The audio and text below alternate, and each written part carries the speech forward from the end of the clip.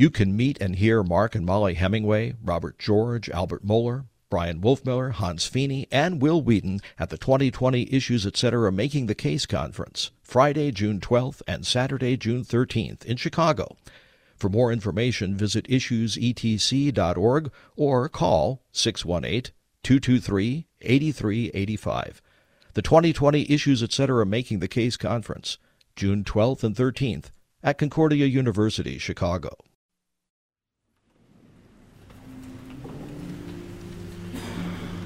O Lord, open my lips, and my mouth shall declare your praise. Glory be to the Father, and to the Son, and to the Holy Spirit, as it was in the beginning, is now, and will be forever. Alleluia.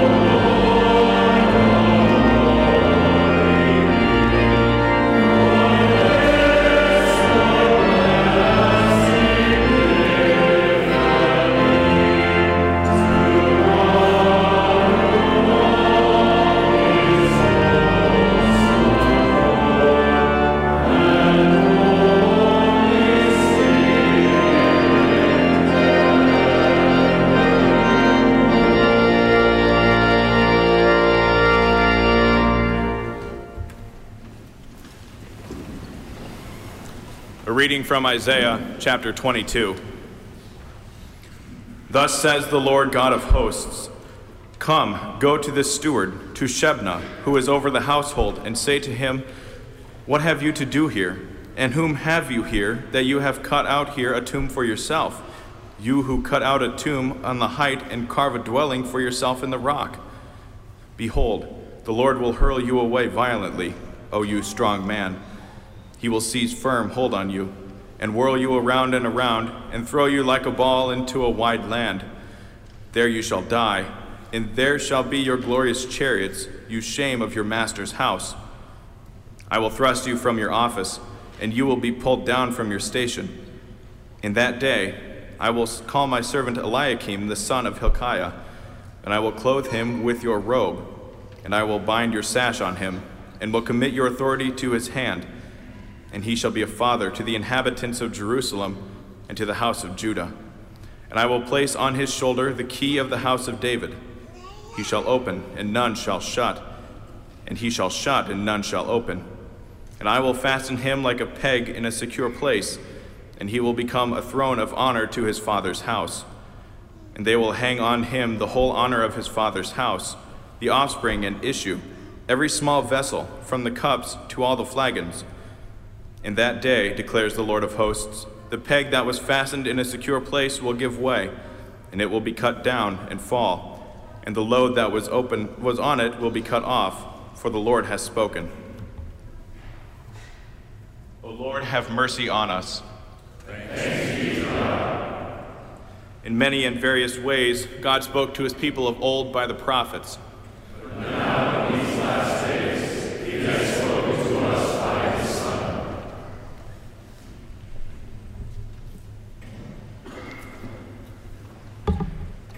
We pray. May the words of my mouth and the meditations of our hearts be pleasing in your sight, O Lord, our rock and our Redeemer. Amen. God's word for us today is taken from Isaiah 22, where we read, Shebna Eliakim. That's God's word for us this morning. In the recent theological movie, Patton, okay, not that recent, depending which professor you talk to, Patton reminisces at the end. He says, For over 1,000 years, Roman conquerors, returning from the wars, enjoyed the honor of a triumph, a tumultuous parade. In the procession came trumpeters, musicians, and strange animals from conquered territories, together with carts laden with treasure and captured armaments. The conquerors rode in a triumphal chariot, the dazed prisoners walking in chains before him. Sometimes his children, robed in white, stood with him in the chariot or rode the trace horses. A slave stood behind the conqueror, holding a golden crown and whispering in his ear a warning. All glory is fleeting. All glory is fleeting. Shebna Eliakim. For the record, when I saw that Isaiah was the OT option, I couldn't help but be excited. As most of you know, I've spent the better part of my academic career doing nothing but Isaiah. Isaiah is the name of my firstborn child, for crying out loud. Isaiah is the answer, I don't care what the question is in class. I was feeling really good about this text. Note to self, check verses before feeling good. Eliakim and Shebna, for crying out loud, all of my confidence quickly faded away. For those of you keeping score at home, I've never looked at this text before. Before Wednesday, let's clarify that. And suddenly all of the confidence I had with that very name Isaiah, that wonderful prophet, quickly faded away. Shebna Eliakim. What's going on here? Shebna Eliakim. This is an odd reading that we encounter this morning. Shebna. I had to think really hard. Do I know anybody of that name? He does show up in Isaiah 36, but the imagery is striking. This is the only time in the entire book of Isaiah in which a single individual is singled out by the prophet. This must be something noteworthy. Shebna the steward, and now I'm thinking Lord of the Rings. Shebna the steward, and then we hear the indictment. It's one thing to hear a weird name and wonder who on earth this guy is, but the attack is pretty brutal. Isaiah writes, "What have you to do here, and whom you have here, that you've cut out a tomb for yourself?" Okay, I generally don't get upset with people for digging their own graves. Occasionally some questions in class do that, though. But the imagery and the indictment is devastating. Shebna's problem is that great problem most of us have. Putting his priorities in the wrong place, thinking it's all about him. Pride is a dangerous thing. Shebna exists only for himself, and that's the problem of a steward hewing a tomb. He thinks that it's all about him. Yet as we hear in that recent theological movie, Patton, all glory is fleeting.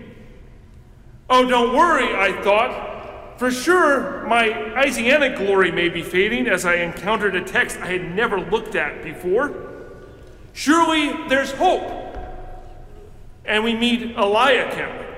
That name rolls off the tongue at least a little bit better than Shebna. I think our lector would agree, or maybe not. And he sounds so great as well. He gets the keys to the household. He's the replacement for the bad steward, after all. Yet all glory fades. The final verse is utterly condemning. This whole pericope takes us from Shebna, bad steward, Eliakim, excellent replacement. But as Patton tells us, all glory is fleeting. And the final verse of Isaiah 22 reads again, "In that day, declares the Lord of hosts, the peg that was fastened in a secure place will give way, and it will cut down and fall, and the load that was on it will be cut off, for the Lord has spoken." All glory fades. Eliakim's glory, as great as it was, is taken down at the very end of Isaiah 22. Ultimately, all glory does fade. Whether you're a confident Isaiah scholar encountering Isaiah 22 for the very first time, or every other thing that we think will make a name or reputation for ourselves. All glory fades. Isaiah 40 takes a look at human glory and writes the following. The prophet says, "The grass withers, the flower fades, when the breath of the Lord blows on it." Surely the people are grass. The grass withers, the flower fades. All glory is fleeting, but the word of our God will stand forever. Shebna and Eliakim, you and me, ultimately it doesn't really matter much about us. Shebna and Eliakim, I had to think really hard who these guys were for the first time. And I might remember them for the next few days, or maybe not. Their glory fades. Shebna condemned, Eliakim's peg pulled out of his spot. All glory fades, but it points us to the only glory that lasts.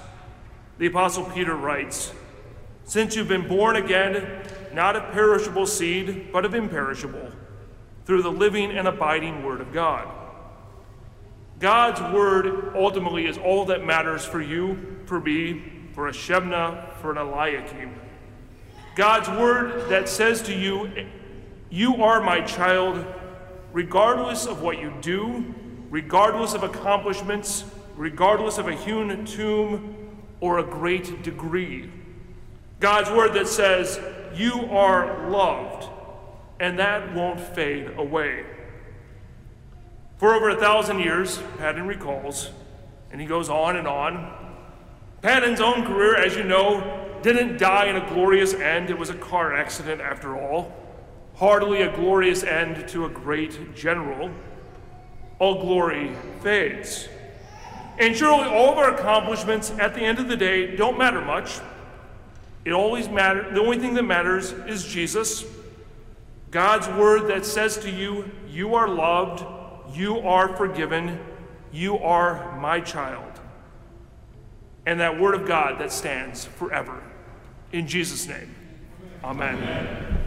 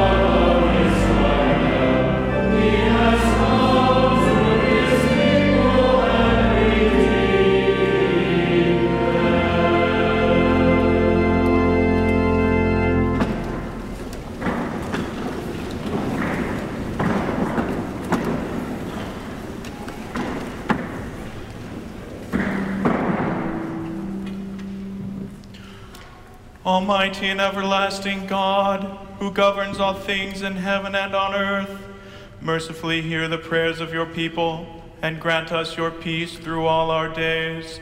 Through Jesus Christ, your Son, our Lord, who lives and reigns with you and the Holy Spirit, one God, now and forever.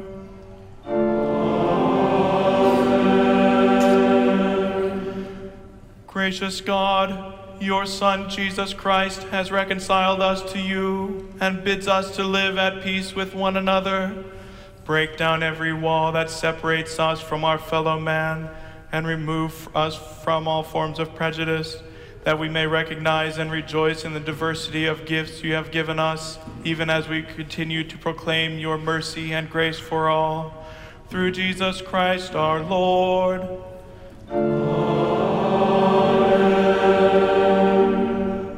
O Lord, our heavenly Father, almighty and everlasting God, you have safely brought us to the beginning of this day. Defend us in the same with your mighty power, and grant that this day we fall into no sin, neither run into any kind of danger, but that all our doings, being ordered by your governance, may be righteous in your sight. Through Jesus Christ, your Son, our Lord, who lives and reigns with you and the Holy Spirit, one God, now and forever. Amen. Taught by our Lord and trusting his promises, we are bold to pray.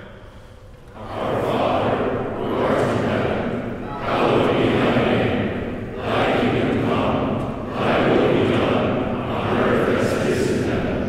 Give us this day our daily bread, and forgive us our trespasses, as we forgive those who trespass against us. And lead us not into temptation, but deliver us from evil. For thine is the kingdom, and the power, and the glory, forever and ever. Amen.